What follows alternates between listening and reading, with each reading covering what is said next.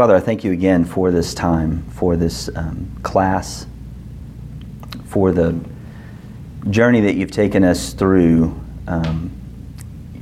in studying your word and learning of you, of seeing Jesus prized in the scriptures and being called to prize him ourselves. And we pray that as we go through this next section in Acts, that we would see the beauty of the gospel once again displayed for us on these pages.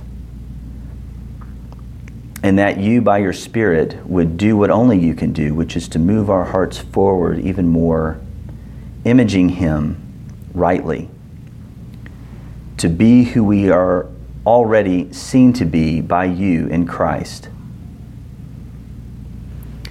And that we would take that identity that we have in him and in him alone,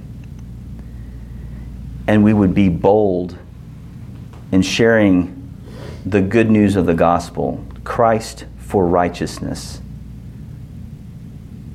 that we can be made right with you, that in Christ we look to you as if we are him. You see him when you see us, and that is a good thing. Because in our hearts there are no good things apart from the Spirit.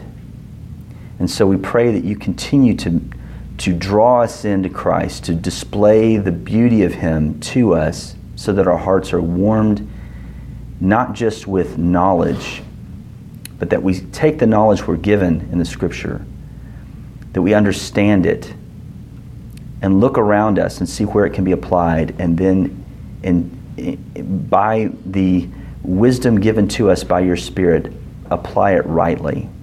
May we do that with what we read this morning. And it's in Christ's name we pray. Amen. We're in chapter 16 of Acts. It's kind of a significant chapter. It's from here on out that Luke is dealing with Paul and the Gentile mission. How were things left at the end of chapter 15? How did we get to this point, I guess, from chapter 15? Do you remember? Paul and Barnabas separated. There was no small dispute over what? Whether to include Mark. Whether to include John Mark. And John Mark was, by review, who was he? Why was that an issue? Because he kind of chickened out on him before? Well, he chickened out. We assume that.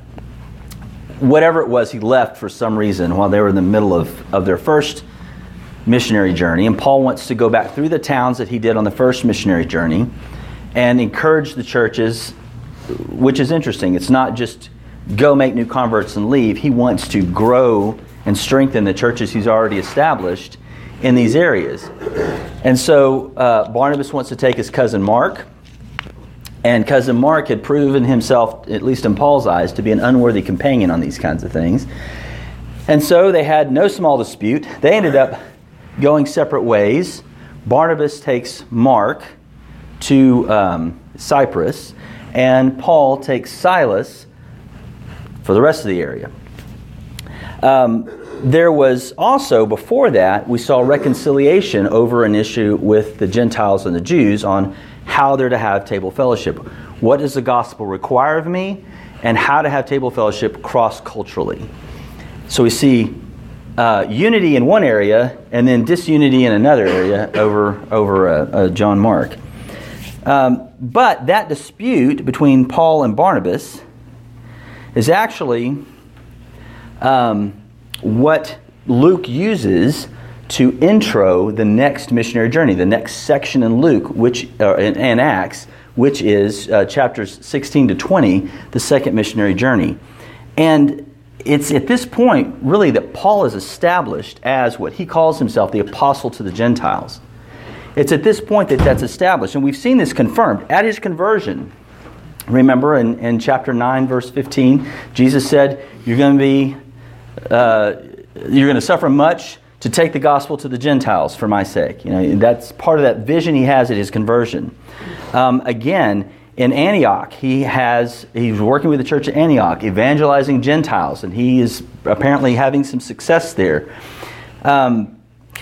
In the conversion of the proconsul on Cyprus, their first time out in chapter 13, we see Paul again being confirmed as apostle to the Gentiles.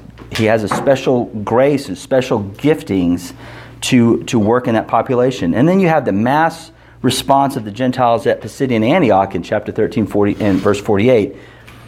Again, confirming. So time and time again, Paul's fruitfulness in this population of the Gentiles confirms the giftings that God has given him. And then you have this major affirmation by the church in Jerusalem. Here's how you can do Gentiles, and here's how we have table fellowship, and this is the basis for of the gospel and salvation, so that you're not putting unnecessary barriers to the gospel with the Gentiles. And so Paul is now completely untethered. He can now do a major missionary effort to the Gentiles without any restraints from the church, other than the decrees that the apostles said, this is not law, this is just brotherly love, cross-culturally, this is how we should view this. And so it sets him up for a major outreach, and that's the subject of the next section. In our passage today, we see an accommodation and a redirection. I'm branching out. I used two different letters. Accommodation and a redirection. So let's look at chapter 16, verse 1. Paul came also to Derbe and to Lystra. A disciple was there named Timothy, the son of a Jewish woman who was a believer, but his father was a Greek. He was well spoken of by the brothers at Lystra and Iconium. Paul wanted Timothy to accompany him, and he took him and circumcised him because of the Jews who were in those places, for they all knew that his father was a Greek. As they went on their way through the cities, they delivered to them for observance the decisions that had been reached by the apostles and elders who were in Jerusalem. So the churches were strengthened in the faith, and they increased in numbers daily. All right. So it looks like Paul, just quickly here in verse 1, is going in reverse order of the previous missionary trip. He goes to Derbe, then to Lystra, and finally Iconium. And Luke just kind of throws that out there. This is where he goes, like in like half a verse, one sentence. But what had happened in these places when he'd been there before? What had gone on? He got stoned in one of them. And that's to clarify, that's where you get thrown stones at you for being a heretic or whatever. Then I got to be clear in the culture. And then he'd been threatened with persecution in another, where he had to leave, threatened stoning, and had to leave. And then the next town he was left for dead outside the city from stoning. In every one of these cities, he had faced some type of life-threatening adversity, right? And Luke just throws it out there. Man, he went to these towns. Now think about that. I'm thinking PTSD. I'm thinking all the emotional things the memories of being hauled out there, feeling helpless, and all of this is going on. And Luke just says, he goes to these towns. He doesn't really explore Paul's feelings. He doesn't explore any conversations he may have had with the guys about, I really am feeling this. He doesn't do any of this. He tells us nothing about any issues with the leaders in the towns when he's there. We don't hear any kind of pushback from anybody. It doesn't mean that there wasn't. It's just that's not what Luke focuses on. What does he tell us? What does he tell us? About Timothy. He focuses on Timothy. Paul finds a young convert, happens to find him, a young convert in Lystra. Now, Lystra was a place where he was taken out and left for dead by the town, right? That's where that happened. And it's in that town that he apparently was there long enough, I don't know if undercover, shuffled under tarps or what, I don't know how they did it, but he was in this town for a while, long enough to meet Timothy. a young convert. What else does he tell us? By simply being there, what does he tell us? What does that convey about Paul's view of his own safety, of his own person? Growing the church is more important. Growing the church is more important than my fear, right? Being involved in what is going on, what the Spirit is moving the church to do is more important than my fear. He tells us it's worth the risk in the cause of Christ. He's going to Lystra where he's already been basically martyred, except for some kind of miraculous thing where he doesn't die. He tells us that it's worth it because Jesus is worth it.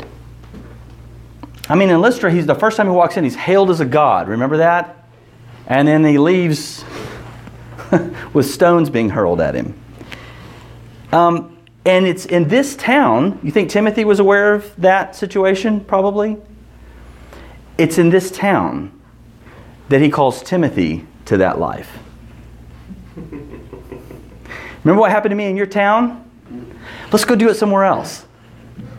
Away from mom and dad. Come on, it's good times. He calls Timothy into that.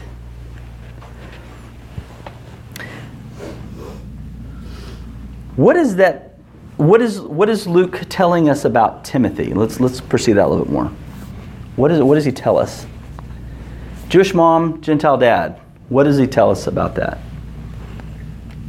Why is that significant? One of his parents is Jewish and the other is not. Right? And that means what?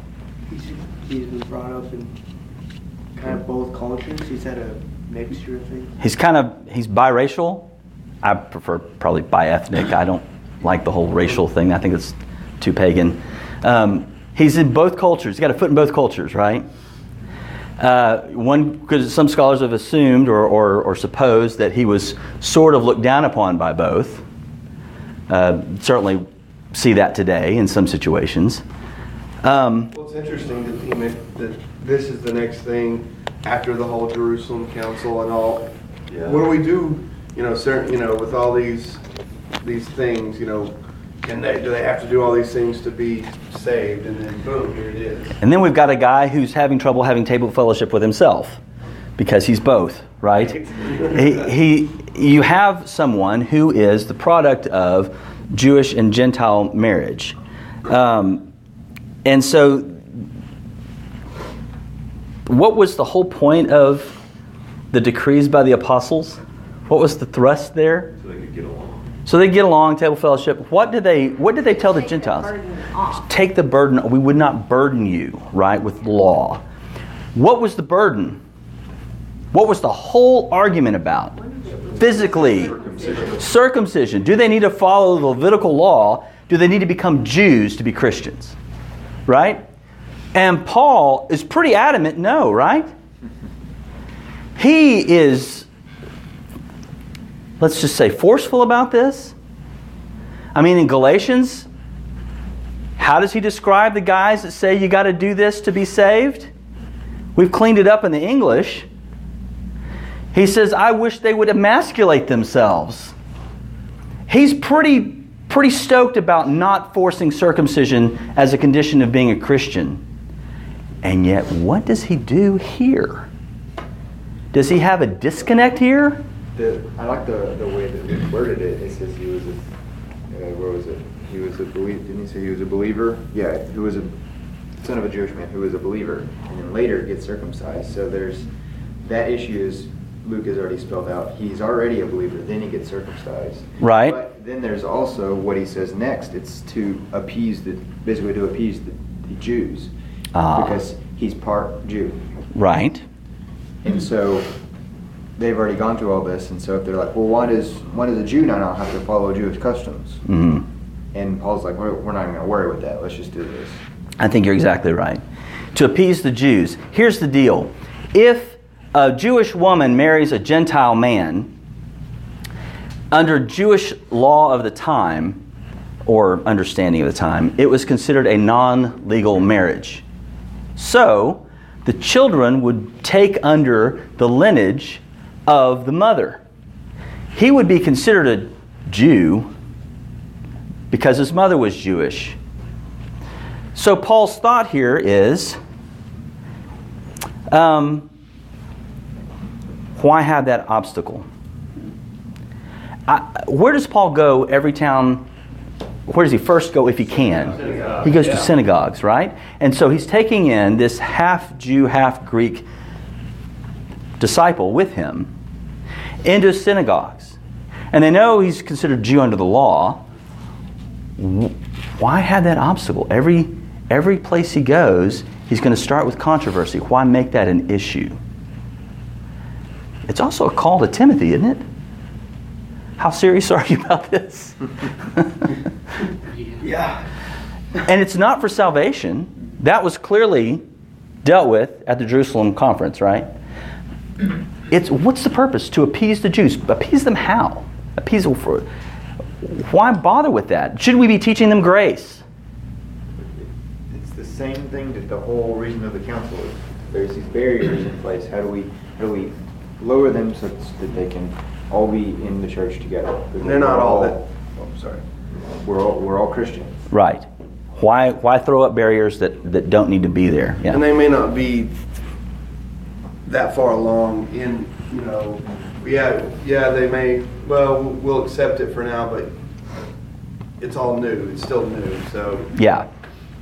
And so Paul says this in 1 Corinthians, to the Jews I became a Jew in order to win Jews. To those being under the law I became as one under the law, though not being myself under the law, that I might win those under the law. So he has a remove barriers to the mission idea. That was the point of the Jerusalem Council, to remove those barriers. I think there might also be another issue here that's more subtle, but I think pretty important. Did Paul ever stop being a Jew? He kind of was happy about being a Jew, wasn't he? I mean, if you read Romans, he says a lot about his Jewish heritage. He talks a lot about his heart breaking for his countrymen, right? He never stopped being a Jew. He never stopped celebrating his culture, his heritage. But he didn't follow it when it impeded upon the requirements of the gospel. When it required idolatry, when it required a push toward unholiness, trusting in something other than Christ. The other side of the Jerusalem conference is, you don't have to give up your Gentile-ness in order to be a Christian. And I'm thankful for that. That was the thrust of it. Here are the things you want to avoid in your culture. Don't be an idolater, and don't do immoral things. They focused on sexual morality, but it also had the tendency, the idea of anything that's immoral. You want to be holy. You want to look like Jesus, and don't let the culture that you're in corrupt you from that. But things that don't impede on that or don't invite you to those sins, be a Gentile. Why wouldn't that apply to Jews? Right? Doesn't it go both ways? Be a Jew. Don't trust in that for your salvation. I'm a son of Abraham. Don't do that. That's idolatry. But be a Jew. That's okay under the gospel. A major cause for rejoicing among the Gentiles was that they didn't have to abandon their Gentile-ness to become a Christian. Those areas that did not conflict with the gospel were not conditions of their salvation. And it's true also with the Jewish converts. Paul never abandoned his Jewish heritage, and he may have wanted Timothy to be true to his. Don't be a barrier to Jews, and embrace your Jewishness. It's okay. What does that tell us? It tells us that it's okay to celebrate the 4th of July and still be a Christian. You can still put your hand over your heart when you pledge to the flag and be a Christian. It's okay. You can attend a baseball game and enjoy it. basketball, and enjoy football maybe. I don't know. And enjoy it. And still be a Christian. That's okay. Where it's calling on us to be careful in our appreciation and love of the culture is where there's idolatry involved. Money, fame, Facebook. Where there's idolatry involved. Where there's sin invited. The culture's all watching this, and it's basically celebrating the sin of others, but it's funny the way it does it, or it's engaging the way it does it, or it may look incredibly like a Celtic knockoff, but it's sort of a American thing anyway. Those are inviting us to sin. That's where we call it off. But it's okay to celebrate Americanness. That's not... there's just this piety that's come into the church these days that you just can't be a good patriot anymore because that's not the gospel. Well, no, it's not the gospel. But it's not sin to love your country. It's not sin to celebrate your culture. And I'm just going to throw that out there for a little bit. Y'all can do with that as you will. My Palestinian brother can celebrate his heritage and still be a Christian, and that's okay. It's going to look different than mine. But as long as he's not engaging in sin, idolatry, and immorality, that's okay. Celebrate your culture. All right. Timothy. No one is more deeply involved in Paul's subsequent work than Timothy. Paul considers him a son in the faith. You see this again and again in the letters. And he listed him in 6 letters as a co-sender of those letters. And he wrote 2 letters directly to Timothy. So very involved in Paul's ministry. So you have Timothy embracing his Jewishness and the life of a traveling target in the church. He goes with Paul to share the decrees from the Jerusalem conference. Luke doesn't tell us what cities that they go to, but it's assumed that it's the stuff that was around their first missionary journey, the towns and all of that. They're going, they're sharing that you can maintain your Gentileness and still be a Christian. You know, that's what they're showing. And the churches, they're preaching there, they're sharing the gospel, they're encouraging the churches, and the churches are, in response, strengthened and they grow. All right, let's look at verse 6. And they went through the region of Phrygia and Galatia, having been forbidden by the Holy Spirit to speak the word in Asia. And when they had come up to Mysia, they attempted to go into Bithynia, but the Spirit of Jesus did not allow them. So passing by Mysia, they went down to Troas, and a vision appeared to Paul in the night. A man of Macedonia was standing there, urging him and saying, "Come over to Macedonia and help us." And when Paul had seen the vision, immediately we sought to go on into Macedonia, concluding that God had called us to preach the gospel to them. Well, that's weird. It's just 5 verses, but it encapsulates a lot of travel and time. They complete the goal, and along the goal, Paul gets a burr under his saddle to go to Asia. What Asia is he talking about? See, when I hear Asia, the first thing I'm thinking of is, Paul wants to go to China? What? But that's not the Asia they're talking about. They're talking about Asia, the Roman province of Asia, which was that Greek area, the Aegean Sea. And it's actually, rather than looking east, it's looking west. They want to go to the eastern side of that coast, and that would have been Ephesus, right? And it's thought there, I mean, Paul's goal, a lot of scholars think at this point is, because it does this, and the Aegean Sea kind of does this, and there's all these, the west side over here is the Macedonian side. Paul's here in Troas. He wants to kind of go to Ephesus, or maybe it's down Ephesus. Let's go south to Ephesus. And the idea is, Ephesus is considered to be the eastern city that looks upon the west. The eastern, the most western eastern city. I don't know what you said. It's the one on the far west side of the east. The mind boggles. But it's looking to the Western world. That's what we're going to say. Got it. Okay. Clear. You got it. So, It's looking that way. so to clarify, it's following Western traditions, or at least it's trying to. Well, Ephesus is, well, I don't know if we go that far. It's a port city, so it's easy to get across to the western side of the Aegean Sea. So No. Carry the one. carry the one. Anyway, his initial idea was to probably set up at Ephesus because it's a cultural hub, and then go west. But he's forbidden to do so. By whom? The Holy Spirit tells him, And so he then tries to go north to Bithynia, being towns like Nicaea, you may have heard of those, to go north, and he's forbidden again by whom? Spirit of Jesus. Does that strike you as odd? Isn't that the same thing? Why would Luke use two different names there? It's an interesting theological question here. Why would Luke use two names there?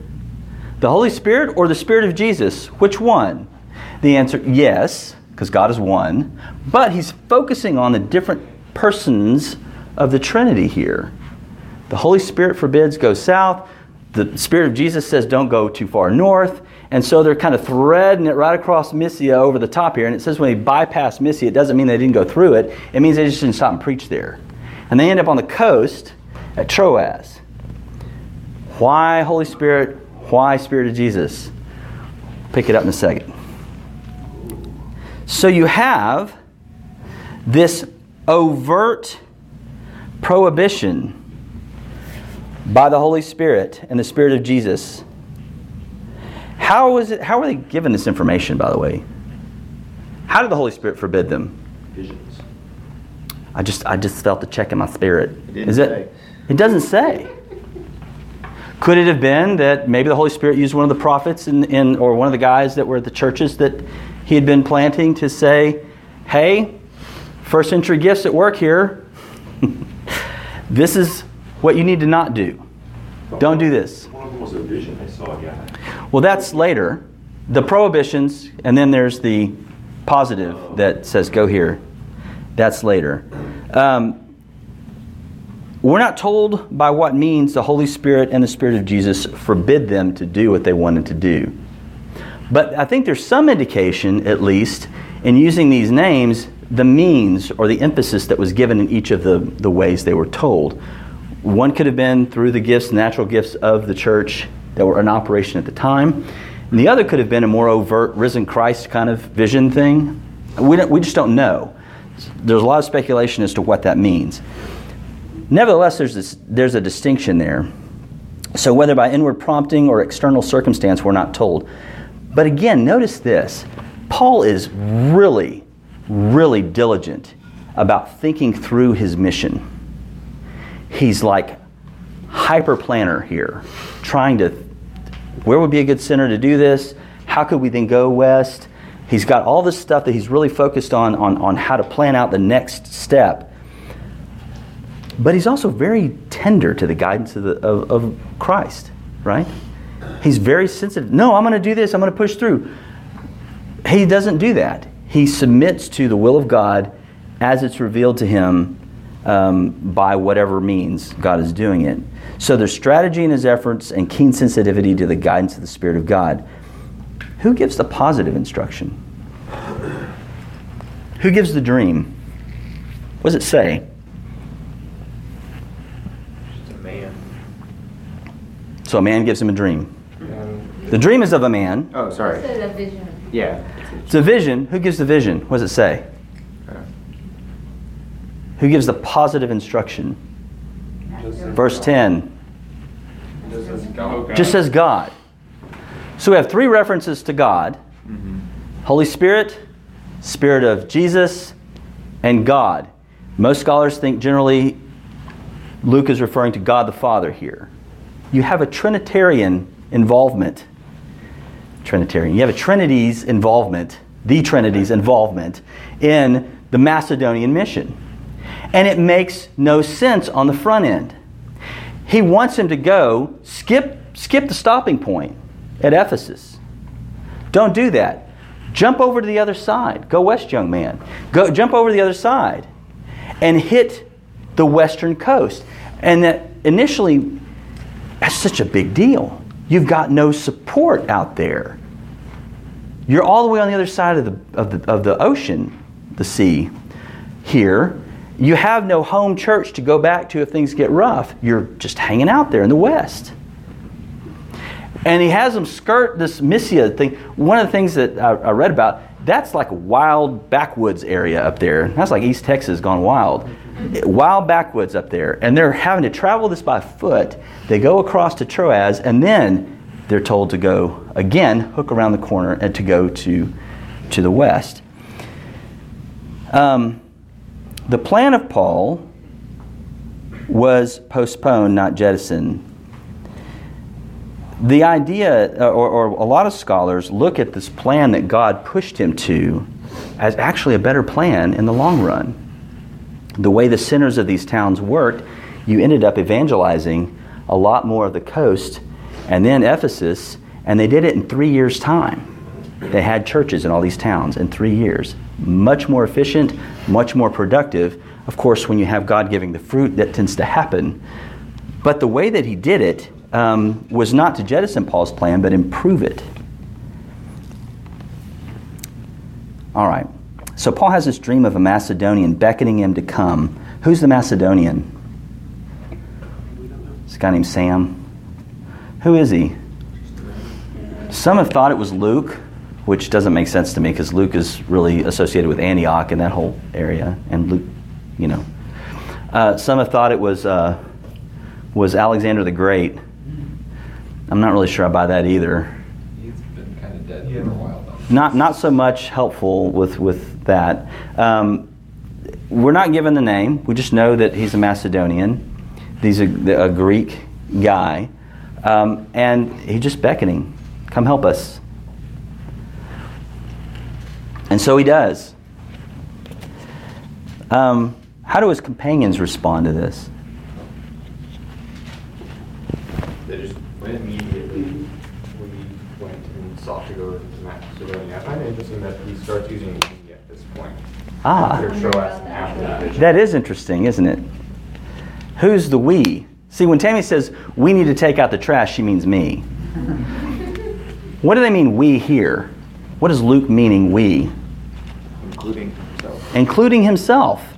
And it's the first of many we statements in Acts that are dealing with Luke along for the ride, I guess. I mean, he's there with Paul working from this point forward.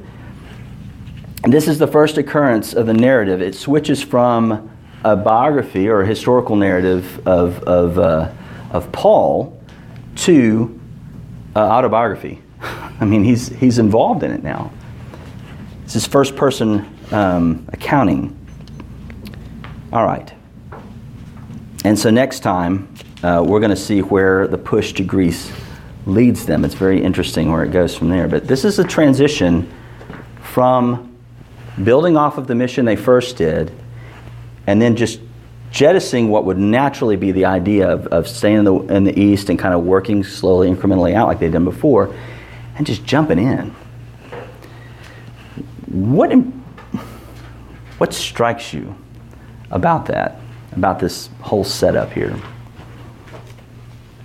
Is there any other place in the New Testament where the Lord tells them not to go speak the word in the place? I can't think of any off the top of my head. What happened with Philip with Samaria? And he went down, and I thought he wasn't supposed to go either. I thought he was supposed to. I don't know. I don't remember him being withheld, but I know that he was told to go somewhere else. Okay. But I don't think it was this kind of prevention that you see with the Holy Spirit and with the Spirit of Jesus as it was to Paul. What strikes you about this? To me, it seems like Paul, I mean, we're shown through his life in other places how prayerful he was Mhm. about everything. And so I think even though it doesn't say they were praying about this, I think it's fair to assume that they were praying about it. And it's just interesting that you could, because I don't know, in my life anyway, sometimes I go, well, if it's in the Bible and it's, something that God approves of, then obviously he would approve of me doing it. Mhm. But that's not exactly, that still means that we shouldn't just jump off into something even though it's something that's maybe good and Mhm. godly without consulting God, Mhm. without praying about it and without going Seeking to him wisdom, about it yeah. and seeking wisdom, because obviously even though this was a good thing that they had on their heart to do, it wasn't God's timing or God's method Right. for how to accomplish it. It wasn't sin to go to Ephesus. It wasn't sin to go to Bithynia. But it wasn't what God wanted them, purposed for them to do. And we're not given the means by which they came to that conclusion. It could have been very external means, like, border checks or something, I don't know. But whatever it was, they're guided. And it's very intentional, divine guidance to do this. What are we to do with that? It's also very matter of fact. It's not emotional. It's not wishy-washy. It's not uncertain. It's very matter of fact. And I think a lot of times it's easy to justify stuff and say, oh, well, like there are border checks here, or that doesn't make logical sense, so I'm not going to do that. And so we kind of justify not doing something or not going to a place or whatever. Yeah, as you see with him going to Lystra, Paul's the only definition Paul has for a closed country is where the Holy Spirit doesn't allow him to go. I think that's instructive to us. Yeah. Romans chapter 15 might shed a little bit of light on the prohibition of the Spirit, Holy Spirit, Spirit of Christ. I don't know that there's a big difference there, but Paul says in Romans 15, he says in verse 20, and thus I aspire to preach the gospel, not where Christ was already named, so that I would not build on another man's foundation, but as it is written, they who had no news of him shall see, and they who have not heard shall understand. For this reason, I have often been prevented from coming to you. So it could have something to do with Paul's calling. Like you said, it's not a bad thing to go there, but Paul's specific calling was to preach Christ what he had not He hadn't been named, yeah. We're not aware of him being named in Ephesus yet, or Bithynia, but gosh, what a leap to go to Europe. I mean, this is the European mission. And what an incredible impact that has had on civilization for 2,000 years. The gospel in Europe transformed everything from an illiterate culture to a very literate culture, to an elevation of human dignity and worth. Over time, you see things being peeled off that were assumed in the culture of these tribal Germanic areas. The gospel to Europe is a huge deal in shaping the course of the world for the next millennia or so. I'm really interested to see where he's going. I'm really interested to see how much of an impact is the gospel having in what we call the 1040 window there, and across Asia and the Middle East. There are reports coming out that are pretty astounding, and it's hard to know what to trust and what not to, but good grief, if half of it is true, I would expect a culture to be rejuvenated, from stagnation within at least the lifetime of my grandkids. What are you referring to? Well, just the missionary efforts that have gone on in the Middle East and in Asia, the closed, what we consider closed countries, seem to be bearing a lot of fruit underground. I mean, at least the stories coming back are pretty encouraging about what's going on. It's hard to know the authenticity of the stories and how to verify that. I don't know anybody personally that's been there and seen it, so it's hard to, but it seems to be really encouraging. And yet all we hear on the news is the most sensational stuff, you know. And I'm not saying there's not that there. It's very dangerous to go, but from a Christian standpoint, you have a lot of hope that there's the gospel is taking root there. The other thing that's interesting to me is that these closed countries have many migrants here. And wherever you land on the whole immigration issue, from a policy standpoint, as a Christian, let the government do its thing, but gosh, what an opportunity for us, right? I think many times we mix good policy with evangelistic opportunity. And I don't think that's right. If we come across people who are of Middle Eastern descent in our country, in our town, in Tyler, even though there may be a legitimate, and I think there is a legitimate policy for how we let people in the country, that's a government bearing the sword for the good and safety of those inside. That's fine. But those who are here need the gospel. Yes? Do we agree with that? Or do we think of them as less than because of the descent? Are we? It's a real danger. That's one of those idolatry culture things I think that's crept into the church. That we hate our enemies, and that infects the church as well. I think we should reject that. Be wise about what we're doing, but let's not immediately say, anytime I see somebody in the little thing, hijab, whatever, that I need to stay away from them. They're dangerous. They could be... Paul didn't understand that. He had no concept of that. In fact, he goes back to towns where he's persecuted. We have it easy. They're coming here. From a church mission standpoint, they're here. Vote for the policies that make sense. I get that. But if people are here that need the gospel, then let's dialogue and work with them to give them an understanding of the gospel. We need to guard against the effects, I think, of sensational stories and extreme stories. Again, be wise, but I don't think our initial reactions as churches should be push off. Guard against being too guarded. Guard against being too guarded, yes. Again, the mind boggles.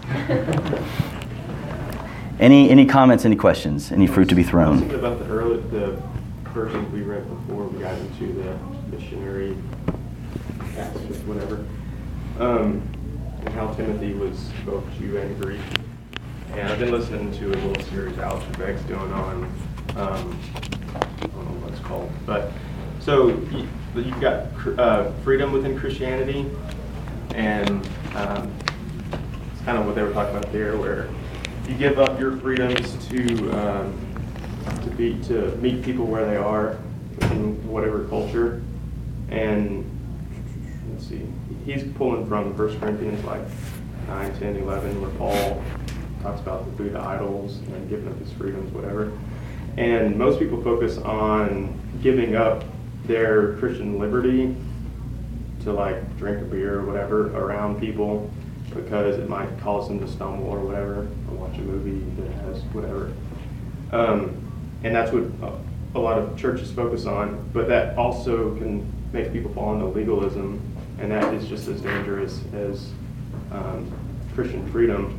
where you fall into legalism and say, like, you raise your kids to be these, stay in line, little orderly children, but then as soon as they get out on their own, it just, like, it blows their mind, and they just, like, fall off into whatever. And so you got both sides that you can fall into, and like everything, it's just a balance of freedom versus, what do we need to do, what's right and what's wise right now. Yeah, That makes sense.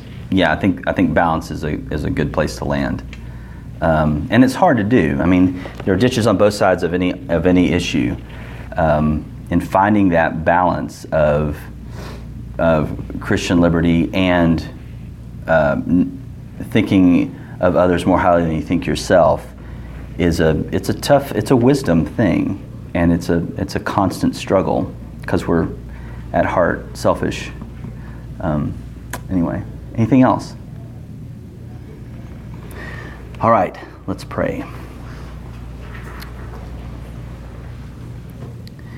God, I thank you for your grace to us, and that in your great wisdom, you are calling not just one nation, but many.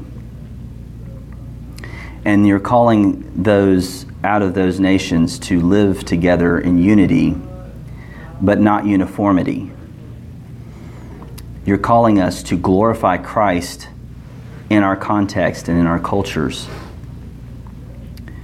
not abandoning our heritage, but embracing an identity in Christ that reflects Him while maintaining our history. I pray that you give us wisdom in how to do that and how to be gracious to others who are doing that. How to recognize that our first concern with any living human being should be, do they know Jesus? And that should be more important to us than safety. It should be more important to us than public policy. Our focus is on Christ and that He be made much of by many worshipers. And so we want to be engaged with those who don't know Him so that you may save some through our efforts.